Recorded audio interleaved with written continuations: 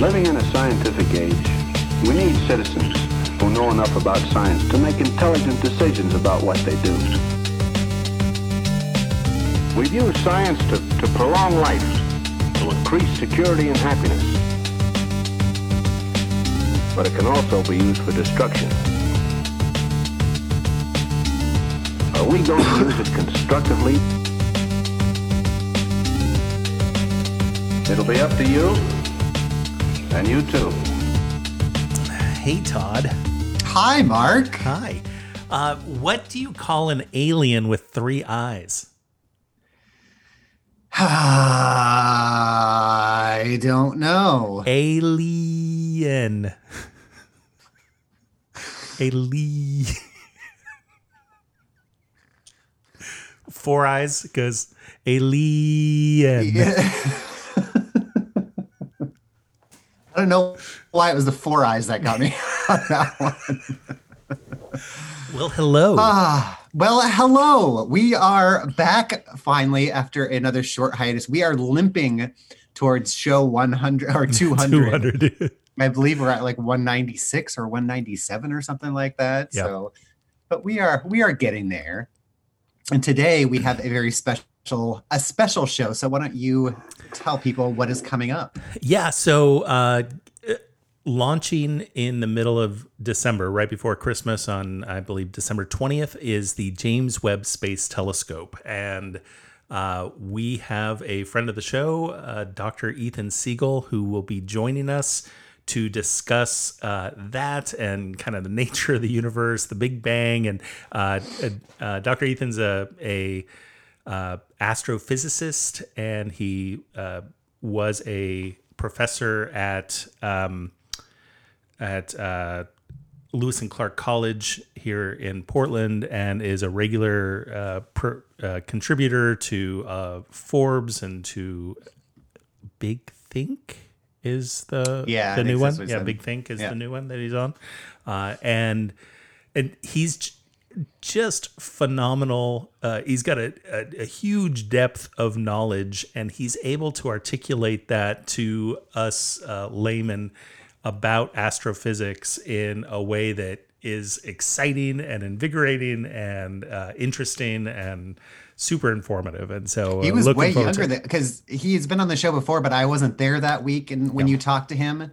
And so I'd never seen him before, and he is much different than I thought. He's younger by like 3 years than me, and he looks like every like metal rock guy that I know, which is pretty great. So he wears a kilt a lot. He's got a massive black beard and shaved head, and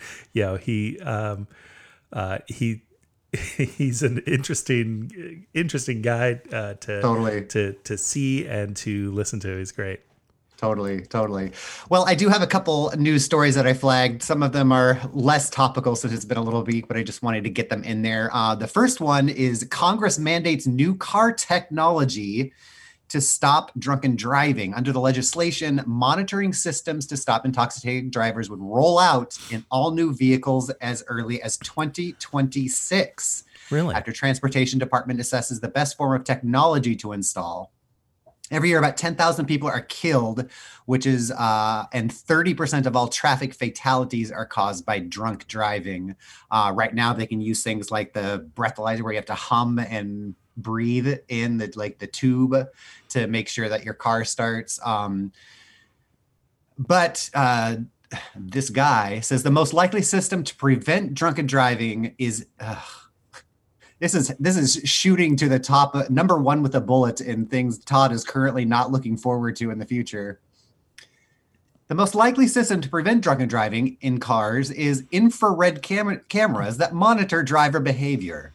The technology is already being installed by automakers such as GM, BMW, and Nissan to track driver attentiveness while using partially automated driver assistant programs. The camera makes sure the driver is watching the road and looking for signs of drowsiness, loss of consciousness, or impairment. If those signs are spotted, the car will warn the driver, and if the behavior persists, the car would turn on its hazard lights, slow down, and pull to the side of the road. And drive you to the police department.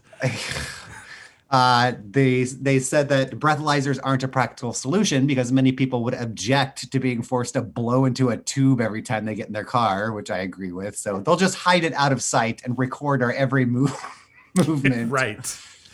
And I believe this comes from the office of your hero, Pete Buttigieg, because he is the Secretary of Transportation. Yeah. So, well, the story that's been making the rounds the last couple of weeks, if you live in Portland, the lender to Lloyd Center's owner says it will foreclose on the struggling mall. The longtime demise of Portland's oldest shopping mall, Lloyd Center, continues. According to Bloomberg log, KKR Real Estate Trust Financed Inc., which sounds like just a homespun local community Mom and pop shop. Says it was foreclosing on the 61-year-old property, which is currently owned by a Dallas-based firm, along with just the decline, obviously, in malls as retailers. COVID-19 has really hit it. And in August of this year, an electrical fire closed the mall for nearly 3 weeks in the back-to-school shopping season. And then it suffered 2 more mysterious fires. So, but the silver lining is that Joe Brown's Caramel Corn, Lloyd Center's oldest tenant, says it's not going anywhere yet. So go buy some caramel corn from Joe. Joe Brown is like the Harry Truman of Lloyd Center. I love that place. He's going to be there like as it implodes on top of him. He'll take pictures and then shield the photo with the camera with his body.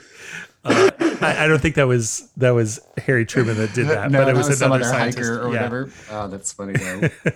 A story I'm not going to get super really into at all, but just worth noting is that Facebook as a corporation is renaming itself to Meta, kind of like how a long time ago Google spun off its Alphabet, parent company, because everybody knows the name Facebook is toxic and is running away from it. Facebook does plan to shut down its facial recognition program. But as our friends over on the Not Nerd podcast talked about this week, so go listen to them. They have a much better breakdown of this. But Facebook plans to shut down its facial recognition program. But it said it would still consider using its facial recognition technology at Meta. So, like, really, it's as Not Nerd says, they're giving up a tiny bit of data collection for a massive amount of data collection. So wow. I've got one. Okay. I don't know if you have this on your list, but there's a brain implant that is now translating paralyzed man's thoughts into text with 94% accuracy. Wow. So a man paralyzed from the neck down due to a spinal cord injury he sustained in 2007 has shown he can communicate his thoughts thanks to a brain implant system that translates his imagined handwriting into actual text. And so this device, part of the long-standing research collaboration between BrainGate, which is a brain-computer interface, or BCI. In this case, the man called TU5 in the study, and who is that man has activated Alexa. Seriously, it's the other room. I don't know what's going on. He was just thinking about it, and Alexa came on. He's in the podcast. At the time of the research, he wasn't doing any actual writing, as his hand, along with all of his limbs, have been paralyzed for several years.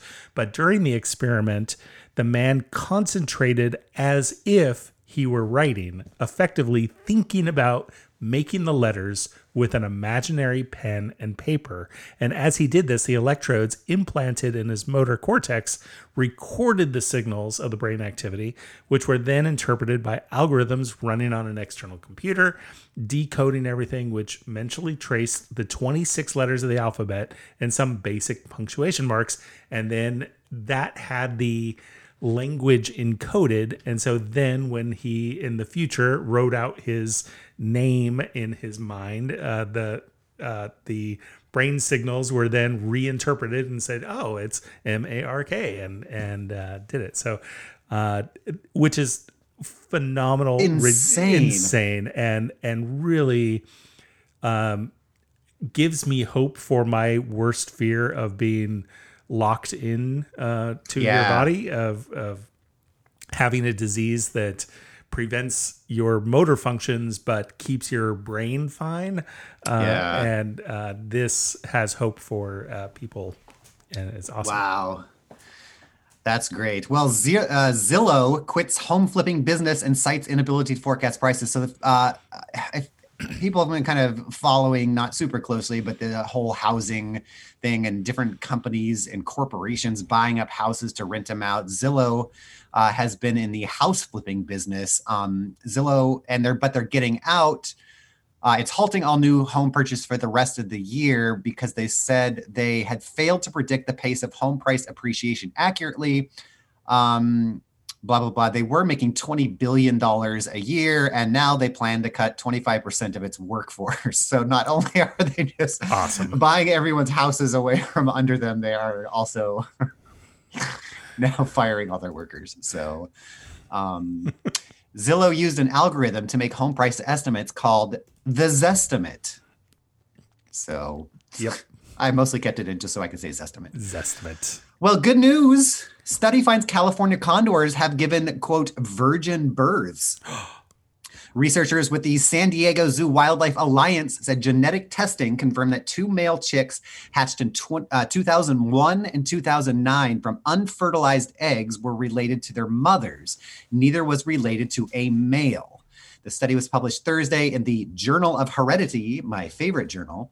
It is the first report of asexual reproduction in California condors, although that it can occur in other species ranging from sharks to honeybees to Komodo dragons and frogs. But in birds, it usually only occurs when females don't have access to males. But in this case, each mother condor had previously bred with males, producing 34 chicks, and each was housed with a fertile male at the time that they produced the eggs through what's called parthenogenesis, which is the asexual reproduction.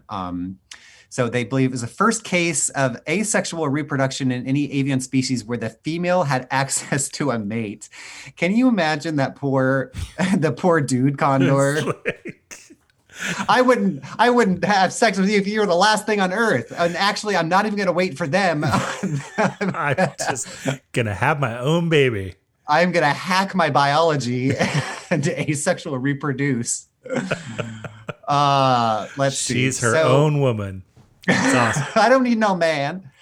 Condors are the largest flying birds in North America. They once, in the 1980s, only 22 were left. And then, of course, it was a big deal when the government captured them and placed them in zoos for captive breeding. About 160 were bred at the San Diego Zoo. There are now more than 500 California condors. So they went from 22 to 500, including more than 300 that have been released into the wild. So I remember when that was the big deal. Like I lived in San Diego and was a Koala Club member of the San Diego Zoological Society, and so Nice. That we were wrapped and was a big riveted. deal. Yeah, it was a big deal. And I remember the first egg hatching, and they had to manually feed the baby, and so they had big puppets so that they wouldn't be afraid of the human or bond to the human. It had to have and so the California condor puppet was amazing from the 80s. From Jim Henson Company, just a big googly eyes and just a Skeksis, straight out of Dark Crystal. All right. Well, I have one last story here before we get into Ethan. I usually keep my feel-good stories towards the end, but man's genitals suffer I'm sorry. Go on. Man's genitals suffer bite by snake in toilet, causes them to rot. Well, from the Isala Kliniken Hospital in the Netherlands, my proud home, describes what happens to the man while he was vacationing in a South African nature reserve. He used the toilet. What he didn't realize is that there was already a snouted cobra using that toilet. He began to He began feeling pain and burning in his privates, and that pain radiated out his groin and up his abdomen and chest. Oh my That should word. be this article says that should be a groin concern that one needs urgent medical attention. Oh boy. Oh, However, the man had to wait 3 hours before a helicopter could come and bring him to the nearest trauma center. So always look before you pee at nature reserves, I guess, is the takeaway from that question. man.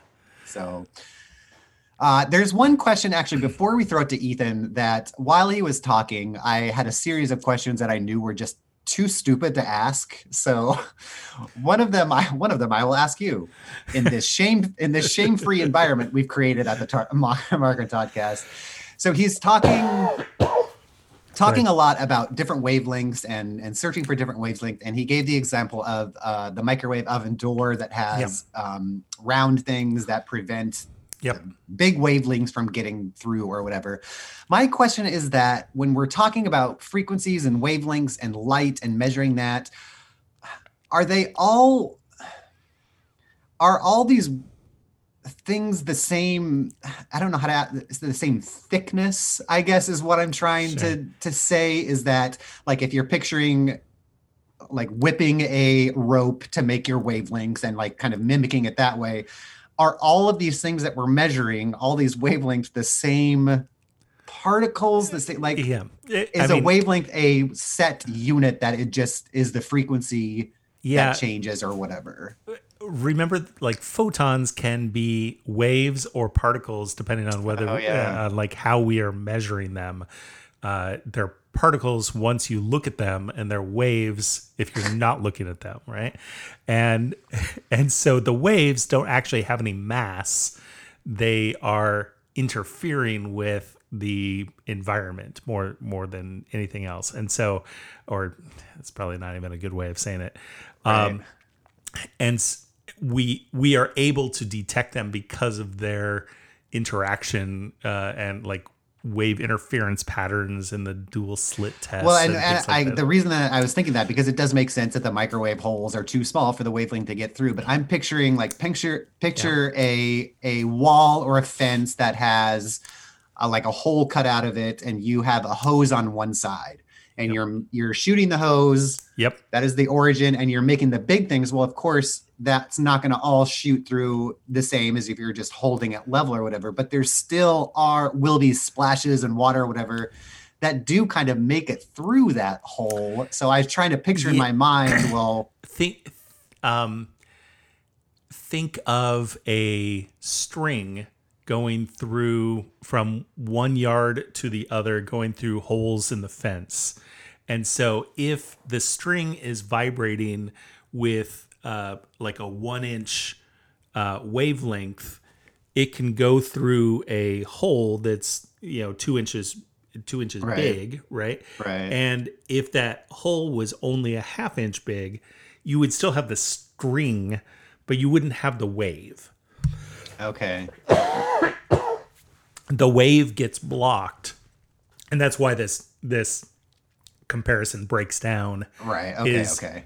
There isn't a string in looking at a wave from a magnetron in a microwave. But if you recall, about 5 or 6 years ago, we experimented with a microwave, and we calculated the speed of light by taking a plate of cheese, putting it on and a hot dog, putting it on the floor of the bed of the microwave and turning it on.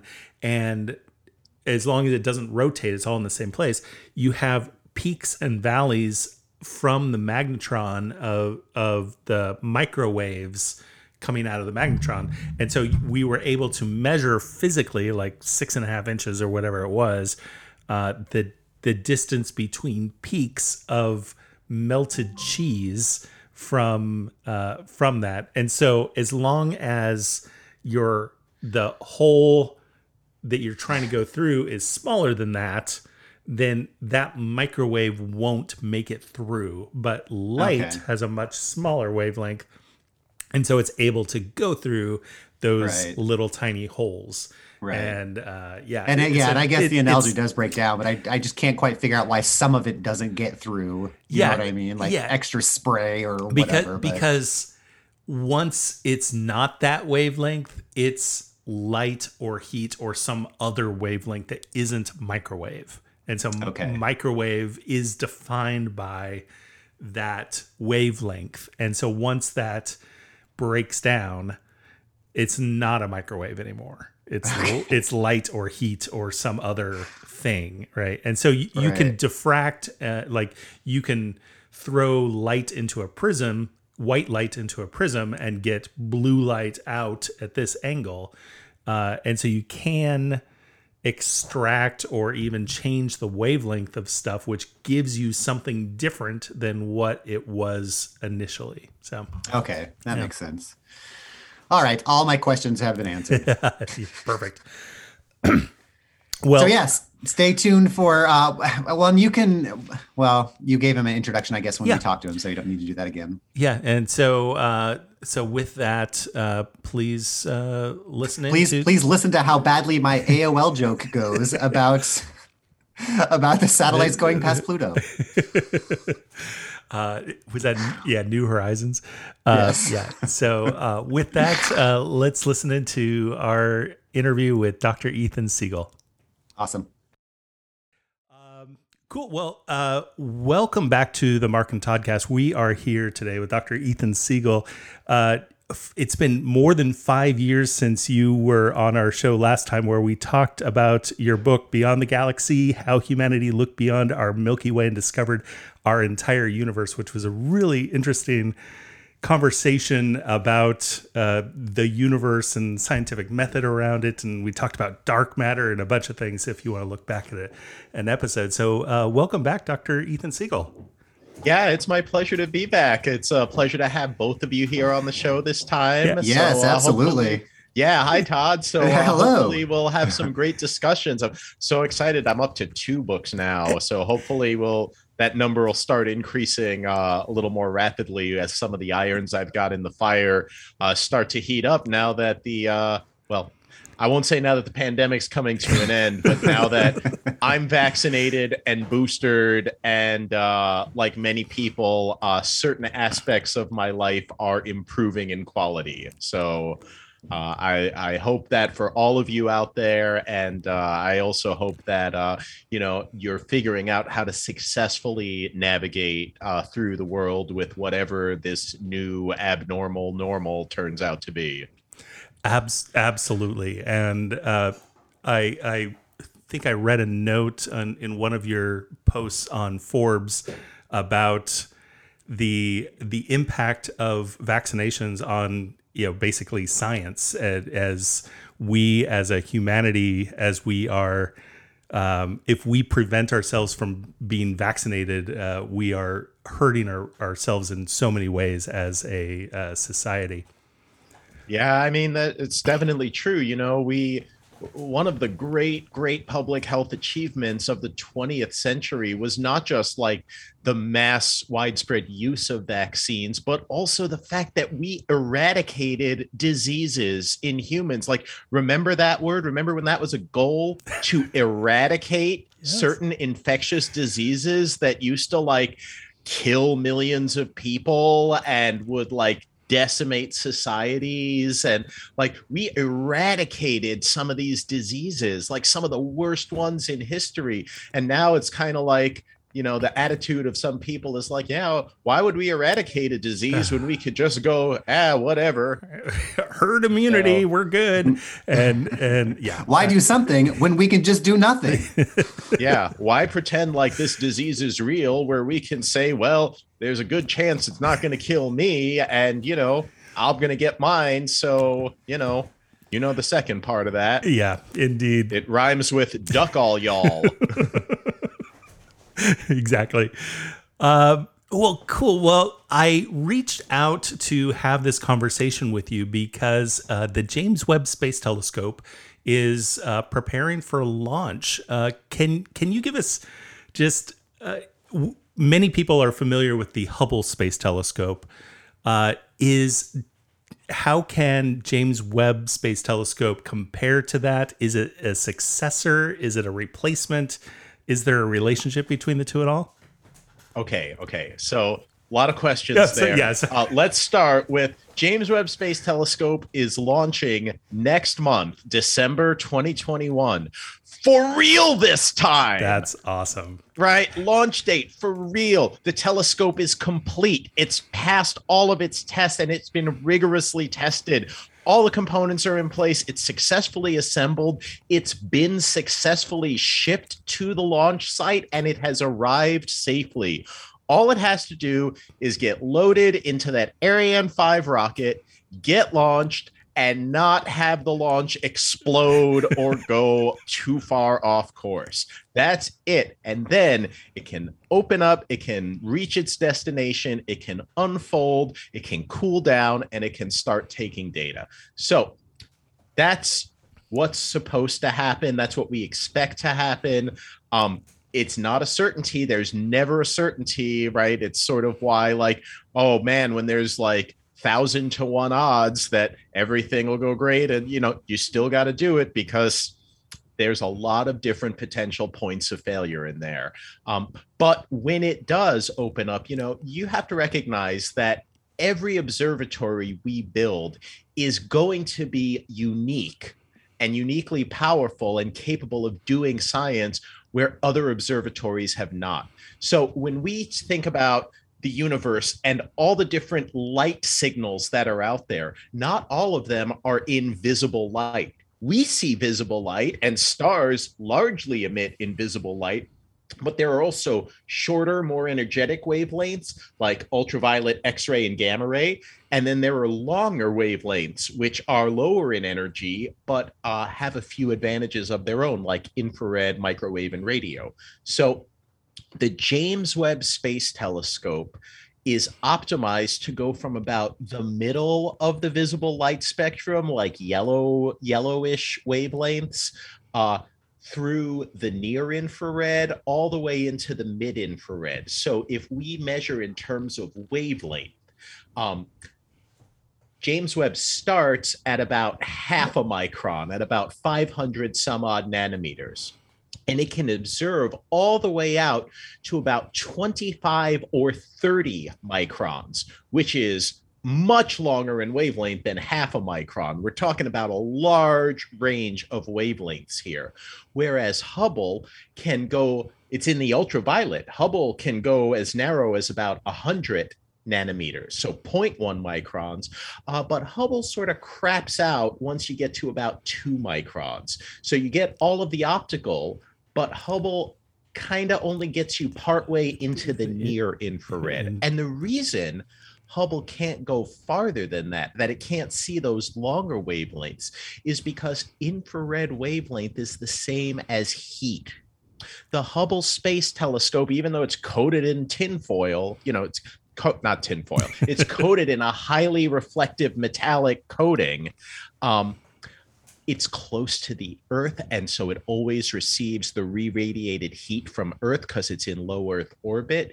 It's often in direct sunlight, and despite being coated in reflective material, that sunlight, some of it still gets absorbed, some of it still heats the instruments. So the Hubble Space and it doesn't have any active onboard coolant. So the temperature it is in space is the temperature it is. And that's what's the limiting factor for it. You also have that it's limited in terms of resolution because it's only a specific size. And that size is about 2.4 meters, or, about as tall as, if I got down on my hands and knees and someone like Wilt Chamberlain stood on my back, that's about how the diameter of the Hubble Space Telescope. That's how I'm going to start measuring things, by the way, is how many Wilt Chamberlains stacked on my crouched body things are. Yeah, that's, solid. We'll do anything in the United States to avoid actually gaining an intuition of what a meter is. How many hands? Like, we're not using the metric system. Like, how many washing machines heavy is this? How many hands tall is this horse? Yeah, I'm actually pretty pleased that my foot is actually 12 inches long. So I have used that numerous times. We love our English engineering system. So you talked about how James Webb is in the longer frequency, wavelength frequencies. Why is that more important, or why is that important? Well, what's important is to get a view of the universe that's as deep and powerful as possible in as many different wavelengths as you can, because different wavelengths give you different information about what's out there. So when you start measuring in infrared wavelengths, you start seeing things like, hey, when dust and gas and matter in space gets heated up, it's not going to be at like thousands of degrees where we'll see it in visible light. But if it gets hot enough, like, a few tens or a few hundreds of Kelvin, like just really a few degrees above absolute zero, that counts as warm. And we can see it because it starts to radiate. So you can see that in the proper infrared wavelengths. What's also great about infrared, and this for me is why James Webb is really exciting, is if you take a look at a dark night sky and you go to see not just the stars, but you go to look at the Milky Way, you can see the Milky Way. You can see it's like this faint white cloudy outline. It makes a big swath through the sky, but it isn't all luminous. The Milky Way has these big, dark, black streaks through it. Those are dust lanes, right? The universe is full of dust. And one thing dust is very efficient at is blocking light of a certain wavelength, because the dust grains are a certain size. And general rule, if your dust grains are about the same size as the wavelength of your light, they're going to block that light by absorbing it. If your dust grains are smaller than the wavelength of your light, if the wavelength of your light is longer, it's going to do a lousy job of blocking that light. So this is why, for example, you might be familiar with your microwave oven door has these little holes in it, right? These little holes that you can see in, because these holes are small enough that visible light can escape. Visible light can pass right through them. But microwave wavelengths, they're like about the size of like your finger. And you can't stick your finger through those holes, even a short way. You can't stick your finger through those holes. So those microwaves can't get through those holes. So this microwave oven is efficient at bouncing the microwaves around inside, but the light can get out. So you can watch your food cook, or you can see if it's exploding because you put grapes in the microwave like an idiot. Whatever your, poison is, you can be like, oh yeah, like that's how that works. That's another important thing. So if I were to look at the Milky Way galaxy with the Hubble Space Telescope, you'd see roughly what your eyes see, right? Where I can see the stars, where there isn't a lot of dust, awesome viewing. Where there is dust, well, I guess I'm looking at a whole lot of nothing because the dust is in the way. With James Webb, you can see through the dust. It probes in infrared wavelengths where that dust is largely transparent to infrared light. So we can see things in the galaxy, through the galaxy, on the other side of the galaxy that we can't. And what's very exciting to me, because I'm very interested in how did the universe come to be this way? How did things grow up? How did we go from a period where there were no stars or galaxies to the stars or galaxies we have today? Hubble is limited because very early on in the universe, before you form stars, the universe is full of neutral light blocking matter, and it blocks that visible light. So Hubble can see back a certain amount, and that's it, because there's crap in the way. James Webb can see through that stuff. So whereas the most distant galaxy Hubble has ever seen, it's still more than 400 million years after the Big Bang. James Webb might be able to enable us to see the very first stars and galaxies that ever formed in the universe. Wow. Webb is also bigger than Hubble. It has more than double the resolution and about 6 times the light gathering power of Hubble. So if you were like, okay, well, I need to sit around and collect enough photons to observe this thing, you know, with Hubble, you say like, okay, and I can do it if I take data for like a month. Whoa, I could do it with James Webb in only 4 or 5 days. That's great. So, right. James Webb is more powerful in a lot of ways, but it's also more challenging in a lot of ways because you have to build it so it observes in the infrared, which is part of why those mirrors have that wonderful gold color to it, because gold is the right set of wavelengths reflective for an infrared telescope. That's why it has this massive 5-layer sun shield. And that's why it's going not in orbit around Earth, but like 1.5 million kilometers away. So it can sit at a point where if you lined up the sun and the Earth and you kept going farther and farther away from the Earth, you would come to a point called the L2 Lagrange point. And what's special about that is as the Earth goes around the sun, the L2 Lagrange point follows it. It stays, so it goes sun, Earth, L2 Lagrange point. They make that same line. So no matter where Earth is in its orbit, the James Webb Space Telescope will always be 1.5 million kilometers away from Earth and on the far side of Earth from the sun. So you have this big sun shield to block the sunlight. Then it has this active onboard coolant that cools you down even further. The passive cooling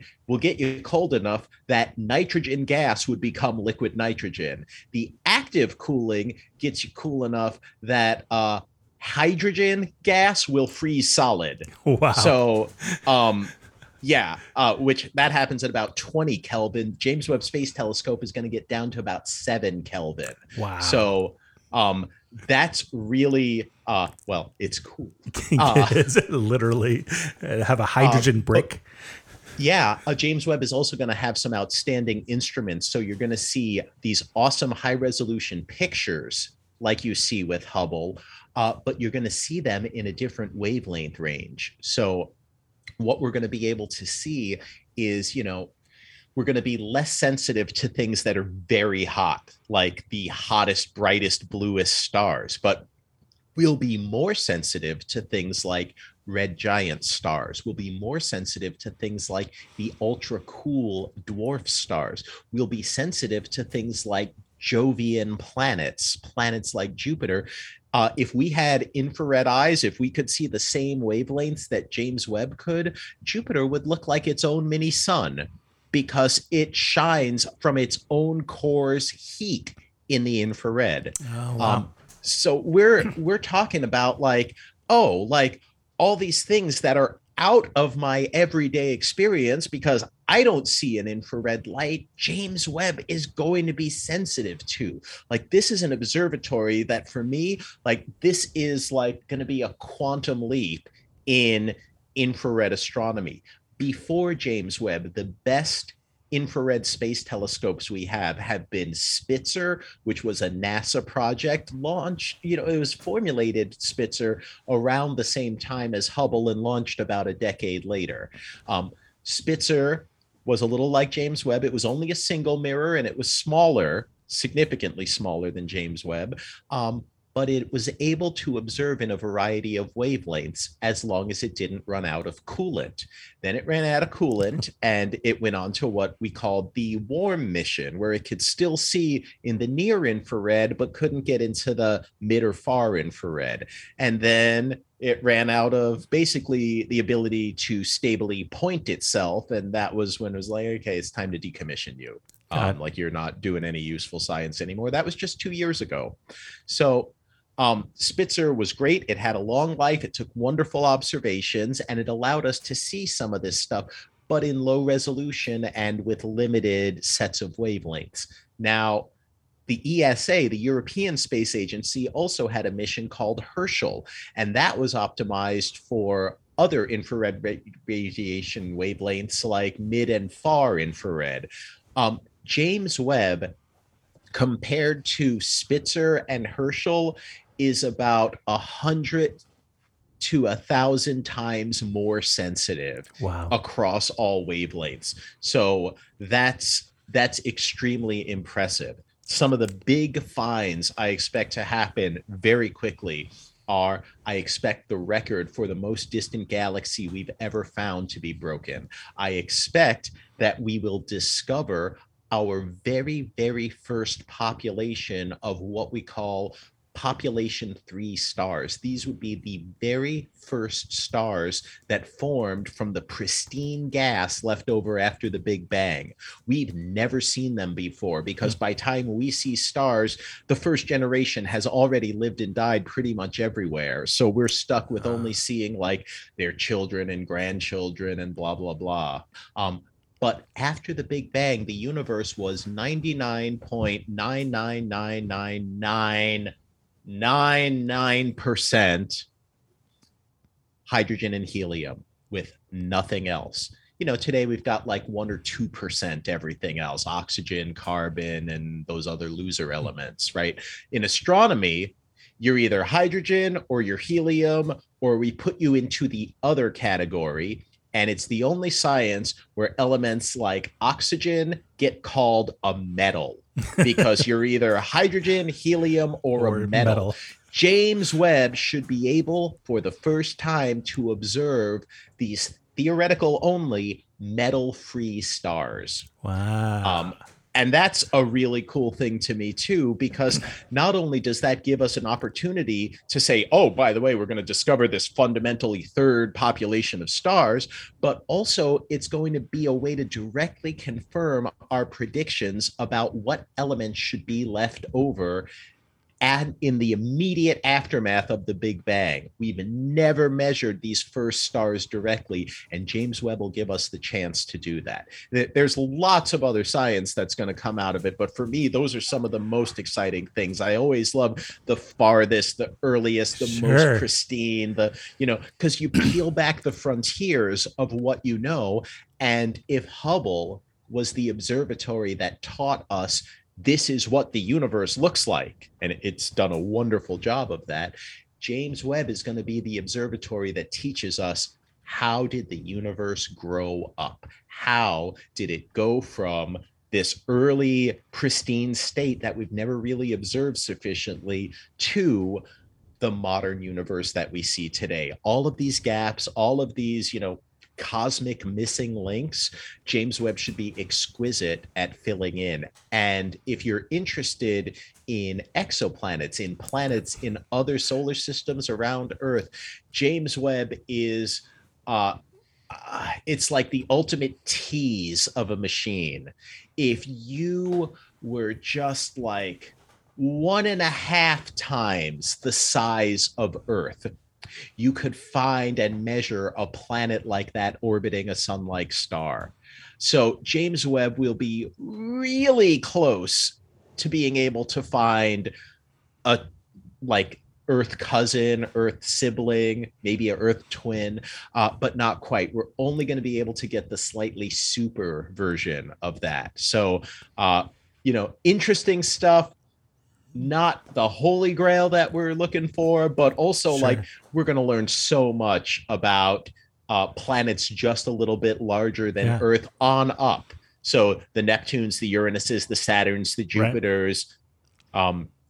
It's going to be like a field day for astronomy, hopefully for 10 to 15 years or so, until it too runs out of fuel. Gotcha. So as the telescope is just receiving and compiling information and data and stuff like that, once it's all unfurled and stuff, does the telescope and the information it's gathering have a specific purpose at first? Like, we are going to start looking for this, or does it just collect data and people can look for whatever they want? Is this just like taking a super high resolution picture or something and then handing it out for everyone to go look for their own thing? Or is it doing like, first we are looking for this wavelength to do this thing, and then later how does that work? So what you typically do when you launch a big flagship observatory like this is you want to make it an all-purpose multi-use observatory, so that if you're interested in solar system objects, you can use it to measure solar system objects. And if you're interested in galaxies or gas or dust, you can use it to measure that. And if you're interested in cosmic objects, you can use it to measure that. And people are already proposing and have proposed, here's what I want to use James Webb to observe. And there are committees that do it. And also there's like discretionary time where the people basically in charge of the telescope are like, all right, look, we have to do this. Like, this is what we built it for. We want to do this. But in general, it takes a few months to get the observatory up and running, because before you start taking science operations, you have to properly calibrate your telescope. Sure. It's not like a ground-based telescope where you have people like, I don't know, Ken and Heather, who sit there at the telescope and like make sure that the telescope is putting out correct data products so that astronomers can use it. We don't have them. It's in space. So you have to send the data back to Earth. And thankfully, 1.5 million kilometers is not that bad. We can still get real good data throughput. It's not like when New Horizons went to Pluto and we had to wait 18 months for it to finish downloading the photos it took of Pluto. So no, we don't have to do that. It's not that far away. It's not like we're using our 2400 baud modem these days. We sent it up so long ago, it's still using AOL. So we have to give it a little time to process. Yeah, New Horizons is a fabulous piece of technology. Don't come away thinking like, oh my God, New Horizons is like using like vacuum tubes in its computers, and like there's a little person with punch cards in there putting them in the slots. No, we're not doing anything of that. It's not like some 1700s Mechanical Turk where it's this fake chess playing machine or something. No. This is a real state-of-the-art thing. But yes, James Webb was built later. It was built with superior technology, superior instruments, and it will be closer. One of the things that James Webb's going to be exquisite for, and I'm really excited about this, is at taking spectra of things. Spectroscopy is generally not that interesting to the general public because it doesn't make pretty pictures. But spectroscopy is also where you can say, hey, do you have atoms or molecules you're interested in? Well, we can specifically look for their presence in abundance. So if you're looking at an exoplanet's atmosphere and you go, hey, I wonder if there are like molecules of interest there, like oxygen or nitrogen or carbon dioxide or methane or things that might potentially be biosignatures.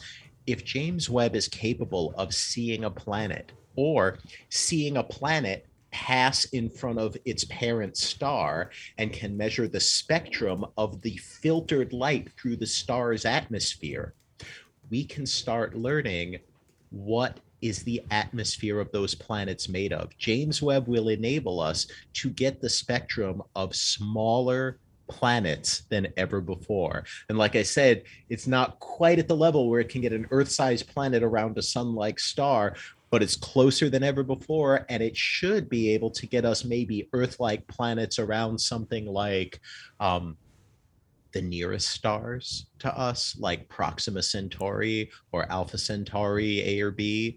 So this is something that's very exciting to me. It's also exciting because in a few years, the very first 30-meter class ground-based telescopes are going to come online. So when you can start using multiple tools to complement each other, that's when you get a real exciting amount of information. I'm also excited that at least for a while, as long as Hubble remains operational, fingers crossed, knock on wood, then we can have Hubble and James Webb both together capable of observing the same objects simultaneously. And that is, that's a fantastic way to learn all about it. If you were an astronomer and you said, hey, as far as light goes, what's your ultimate dream? Most astronomers would tell you, I want a panchromatic observatory. Doesn't that sound like a kinky superhero or something, right? Panchromatic. So you do like panchromatic observatory, like, whoa, I could get gamma rays and X-rays and ultraviolet, optical and infrared and near, mid, far infrared and microwave and radio all at once.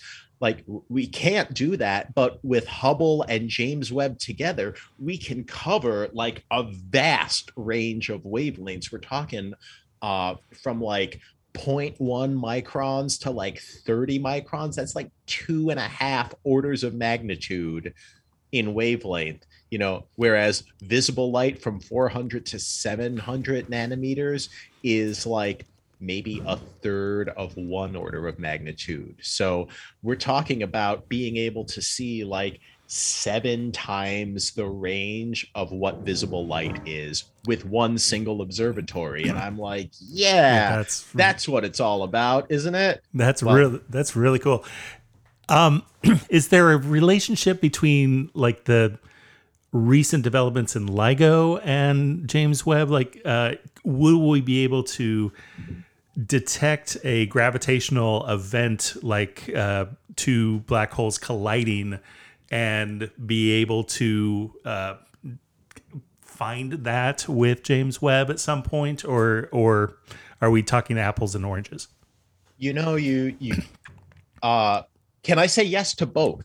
Yes, you are talking apples and oranges, and yes, you can potentially do that. We have 3 operational gravitational wave detectors right now. If all 3 detectors detect a gravitational wave source at the same time, because we have the twin LIGO detectors and we also have the Virgo detector. If you can measure a gravitational wave signal with all 3 detectors at once, then you can use this basically scientific principle that's equivalent to triangulation, right? If you say, okay, I've got an observatory and it saw a signal, what I can basically say is, okay, it's roughly this far away, so I can draw a spherical shell in space to say like, oh yeah, that's how far away the signal is. Well, if I've got 1, 2, 3 observatories and I have 3 spherical shells, they're gonna only intersect at 1 point. So if your shells are thick, you get a region instead of a point. And that's kind of what we got. The first time we were really, really spectacularly able to do that was in 2017 when we saw 2 neutron stars merge together. And what was remarkable about that is 1.7 seconds after the gravitational wave signal arrived, a gamma ray signal arrived. And then once we knew exactly where that was, we had like 70 different ground-based observatories all go and say, oh my God, what is it? We're going to look. And for weeks and months, they observed that object to learn, oh, wow, this is a kilonova. It was 2 neutron stars that collided and it formed a neutron star for less than a second, which then collapsed to a black hole, and it emitted an enormous amount of chemical elements whose signature we saw. We now believe that these kilonova events, neutron star collisions, are likely responsible for the majority of heavy elements, heavier than, like element 40 or something in the periodic table. Like most of those super heavy ones, that's where they come from, is neutron star collisions. Now, if James Webb were up there and we get an event like this, it's going to be far more sensitive than any of these infrared observatories we have. So we might be able to say, oh, we had some infrared light that we saw and we're like, oh, there's got to be some dust there. We can learn so much more about it with James Webb. James Webb is also going to be capable of seeing things that other observatories missed. So for example, right now, when we have 2 black holes merge and we look for an electromagnetic counterpart, we don't see any. That could be because there is none, but it could also be because our observatories aren't good enough to see it. So if there is something out there that does this, James Webb will be able to see it. And that's really exciting too. James Webb is going to be able to measure planets forming around newborn stars. It's going to be able to be a complement to ALMA, which is the Atacama Large Millimeter Submillimeter Array. A is for array, which is the largest network of radio and microwave telescopes in the world. And James Webb will be able to be the infrared version of that. So again, part of the enormous power of James Webb is giving us this unique wavelength coverage to this unprecedented sensitivity. So anytime you get something like cosmic particles arriving from someplace in the universe, or gravitational waves arriving from somewhere in the universe, if you can pinpoint where to look and James Webb looks there, if there's something interesting going on in that particular wavelength, it'll be able to see it. So James Webb does do what's called targets of opportunity, where basically if like, okay, like, you know, Mark and Todd, you were scheduled to observe your galaxy for blah, blah, blah on this night, but holy crap, like a supernova went off right over there. We're going to steal your time for now. You'll get rescheduled, and we're going to use right now to go look at that supernova. And, you know, you guys are going like, oh no, my research, my career, my entire life. And, you know, and the rest of the community goes, yeah, but you guys will live. Your thing will still be there in a week or a month or a year. And this supernova is now. So we're going to get it. So that's a really exciting thing that James Webb is going to bring us, is when these serendipitous events happen, we're going to find it. But for me, I haven't touched on this yet. I'm always hesitant when people ask me, like, what's the most exciting things James Webb is going to find? Because I can tell you the most exciting thing that James Webb is going to find that we fully expect to be out there. But what I can't tell you is like the Rumsfeldian unknown unknowns, right? Is there anytime you build something where you can see farther or more sensitively or at higher resolution than you've ever been able to see before? That's where the most exciting stuff is. If you had told me, you know, hey, we're launching the Hubble Space Telescope, it's 1990, what are you going to find? I'd tell you like, oh, well, it's named the Hubble Space Telescope because it's going to measure the Hubble expansion rate of the universe. There's been a controversy over it since 1929 when Hubble measured it. So, you know, now we're going to solve it. We're going to measure it. And the Hubble Space Telescope did. It pinned it down. It got a value to within 10% accuracy. Fantastic. But that's not even the most important thing the Hubble Space Telescope went and measured. It was all of those supernovae that helped teach us that, hey, guess what? The expansion of the universe, it's accelerating. There's actually some form of energy in the universe that isn't matter, radiation, or the curvature of space, and we don't know what it is. So we're going to call it dark energy.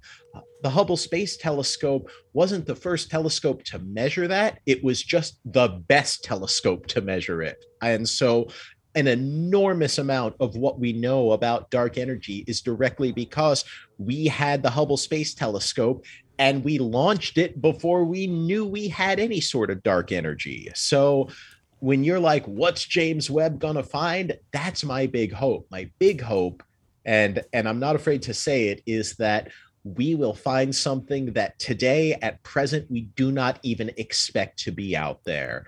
And that's something fantastic. It's important to remember, though, James Webb is a little bit like Hubble in that it's narrow field. It's not like these giant wide field telescopes that are going to observe an enormous chunk of the sky all at once. With James Webb, you need to know what you're looking for. You need to know where to point your telescope. But it is also going to do a set of deep field observations, just like Hubble did, where you're going to point it at absolutely nothing and see what shows up. And that's always really exciting to just say, hey, if we take a look into the abyss of empty space, what are we going to find? And can you just share a little bit that image is so important that came from Hubble when they did that? Can you just talk about that for a minute, about what It the was actually significance of really it? controversial. So Hubble was launched in 1990, and it had that famous flawed mirror problem where all the images came back blurry. And then we went up and we performed a servicing mission, and we changed out the cameras and the optics, and we upgraded the instruments, and it was much, much better after that because we had the corrective, we corrected for the flaws. And the director wanted to use director's discretionary time to go observe nothingness. And, it's hard to imagine today, but back then, some 27 years ago, an enormous number of people in the community were livid that someone would waste like weeks of valuable observing time looking at nothing because you're probably going to find nothing because there's nothing, because you're looking at this region of space and you see there's no stars and no galaxies and no nothing. And what are you even thinking? So Hubble did this. This was the original Hubble Deep Field. And in the different wavelengths that Hubble can observe, it went and observed in each of them that same region of space over and over and over. I believe the first Hubble Deep Field took a total of, they have a certain amount of time that their images last for in general. So like one orbit of the Hubble Space Telescope around the Earth lasts about 40 minutes. I believe it took data on that one patch of sky for something like 340 orbits. Wow. So, people are like, oh, that's a lot of time if I do my math. Like, yeah, it is a lot of time. And then we got this image and where we were like, okay, maybe there's like 5 or 6 really faint stars in here. Yeah, there are 5 or 6 really faint stars in there. Oh, and like 3,000 faint galaxies that we revealed by just collecting photon after photon after photon and adding them all up.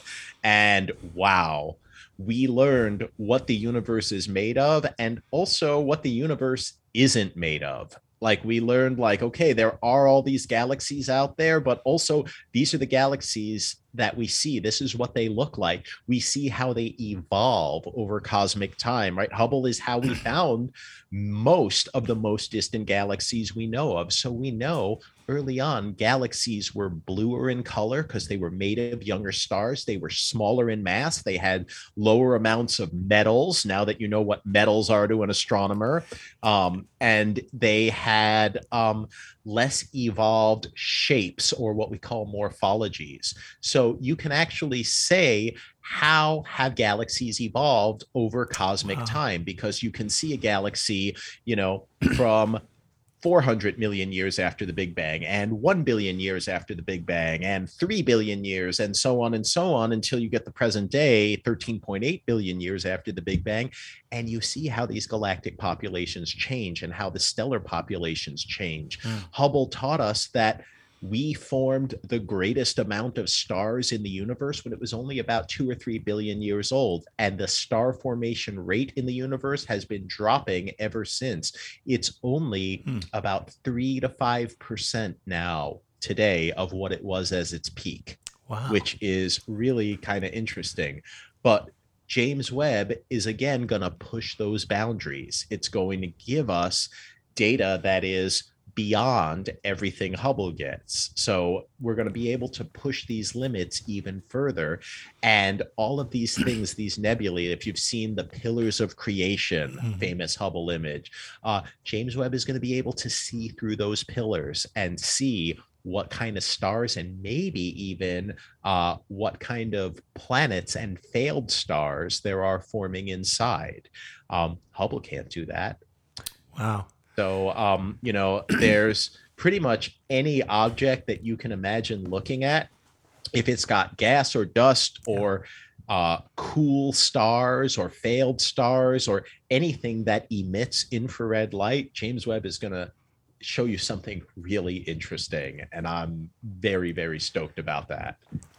Is there a place in the sky that you can look up and say, the Big Bang started there, and is that a concept that exists, or is it more muddled than that? Well, a lot of people ask that, right? Because that's what you expect. Because Right. a lot of people view the Big Bang as kind of an explosion. And it makes sense when you first look at the problem, because you say, okay, we're here and we've got our own little local group and we're all gravitationally bound together. And it's us and Andromeda and like 60 little wimps. And we're all bound together in our little group, maybe 3 or 4 million light years across. And then you look beyond it and you see, okay, and there's other galaxies and groups of galaxies and big groups and clusters, and all of these other unbound objects, the objects that aren't bound to us, they're all moving away from us. And the ones that are farther away from us are moving away from us faster. And you're like, oh, yeah, this is just like a grenade, right? You blow up the grenade, you get shrapnel, and the stuff that speeds away from you the fastest gets farthest in a short amount of time. And so you say, oh, I know what I'm going to do. I'm going to reconstruct this Right. explosion, draw everything back. And if I were to do that, where would it be?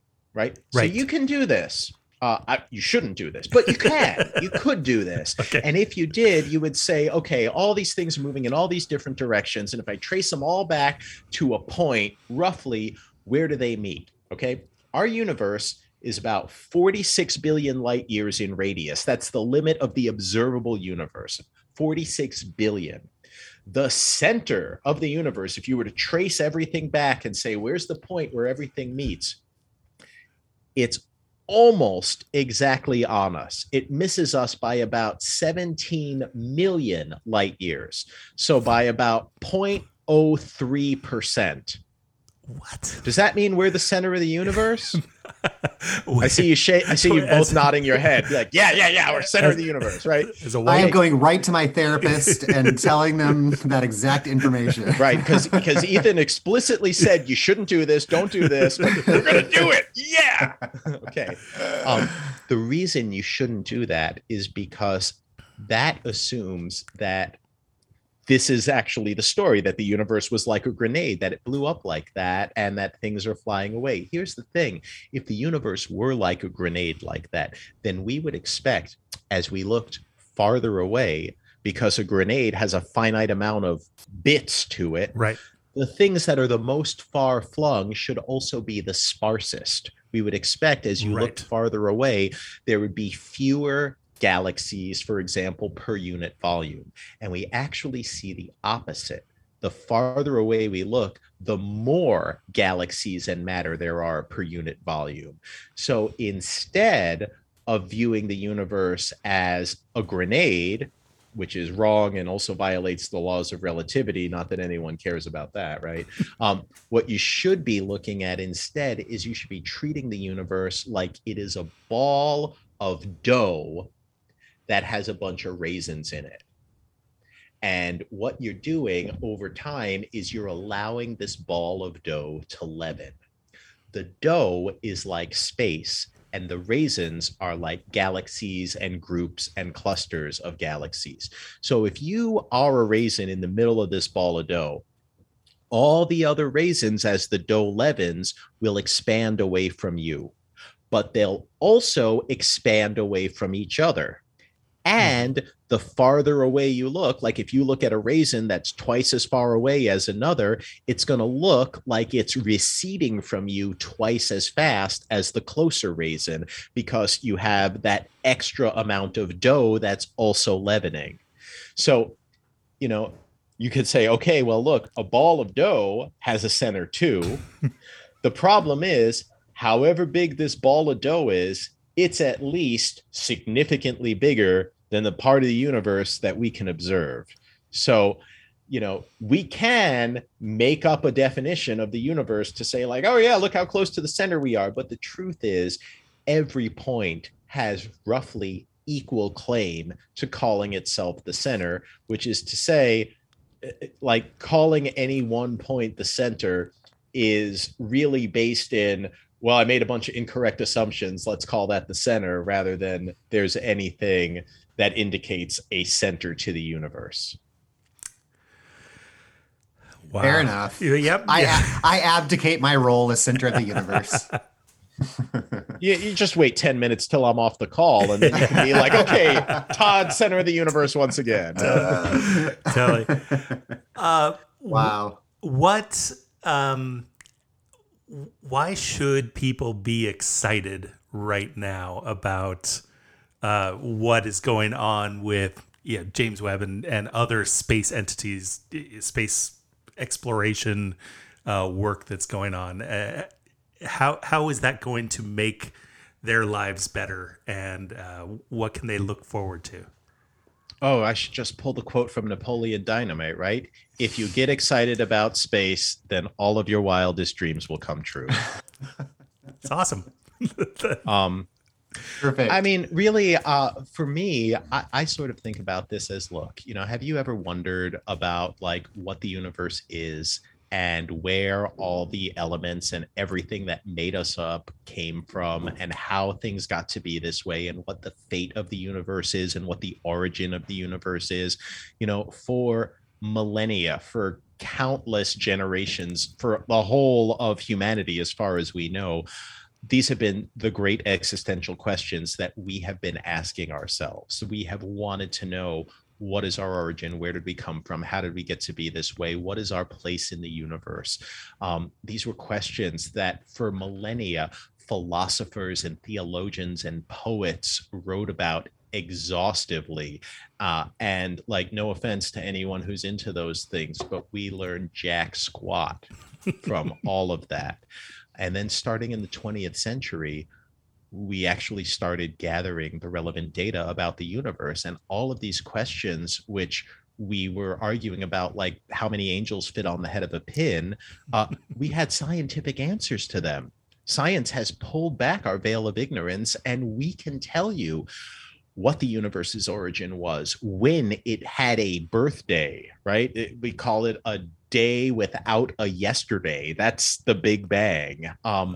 And we can tell you what the future fate of the universe is. Dark energy implies that things like our local group will stay gravitationally bound. All the other galaxies will accelerate away. And if we wait, 100 billion years or so, we will see our universe looks like the local group is the only galaxies left in the universe, because everything else will be trillions of light years away. And the fact that we can understand this, the fact that we can learn this, like, this to me is the most exciting stuff there is, because this is a cosmic story that unites us all, not just you and me and the three of us, but everyone on Earth, right. Every creature on Earth, every planet in the universe, every star in the galaxy, like all of this, we all share the same cosmic story. And maybe if we can just remember that for like 5 minutes, we can stop being such colossal jerks to each other. Like, maybe. And so if you're saying like, well, why should I care about this? It's not going to impact my bank account, right? Like, it's just going to, you're increasing my taxes by like a penny so you can pay for this stuff? How dare you, right? Well, I mean, there are people who take that attitude, and to those people I say, like, okay, like, I get it, I'm gonna get mine, and like we said earlier, to hell with all y'all. But I'd rather live in a world and help create a world where we learn as much about what's out there and our place in the universe as possible, and that we use that to build a better life for ourselves and for all of our fellow humans and earth dwellers as we can. And so, I recognize that, like, oh, Ethan, you're advocating for everyone to like have this cosmic perspective on existence. Like,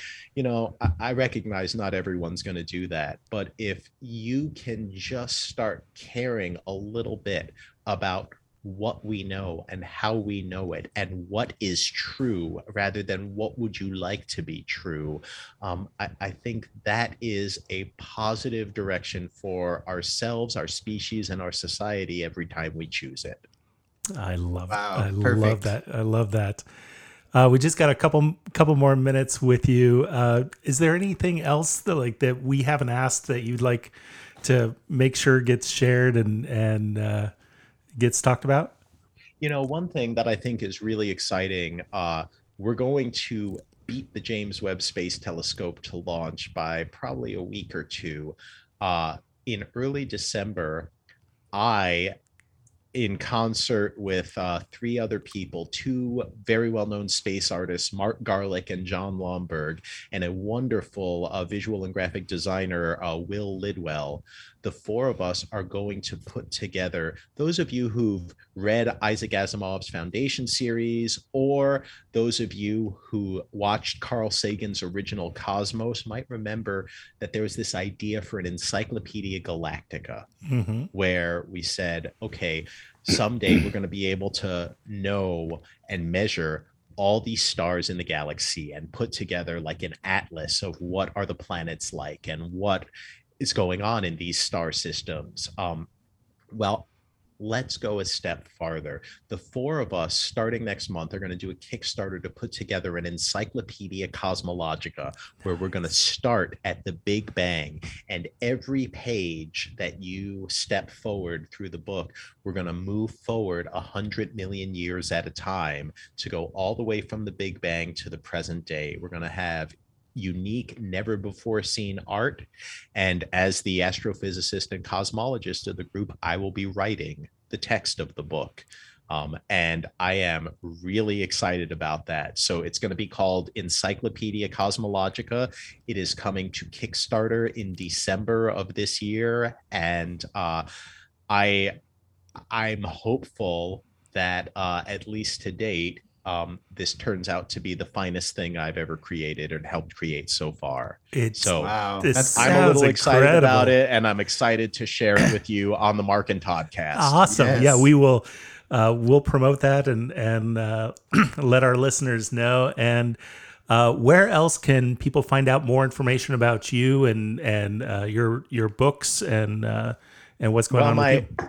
My one-stop shop for everything is Starts With a Bang. That's the name I am online. So if you want to go to my website, startswithabang.com, I've got links to everything. I am Starts With a Bang on Twitter. I'm Starts With a Bang page on Facebook. And I had been at Forbes up until very recently for many years, and I was just lured away by a company called Big Think. So you can follow Starts With a Bang at Big Think now and catch all my latest articles as well.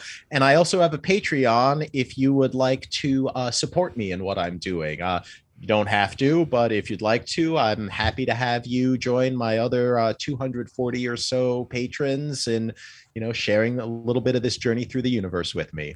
Awesome. We love you. Thank you for joining us today. Yes. Let's not wait another 5 years to talk again. It's always a delight to talk with you. Really appreciate it, Dr. Ethan. Well, I'm really glad you reached out. It was a pleasure to be on your show. And, I look forward to all the great things that December and beyond will bring to us. Indeed. Oh, well, thank you very much. Thank you. My pleasure. All right. Bye-bye. Bye, everyone. Jeez Louise. I feel so stupid. Okay, I'm going to stop recording.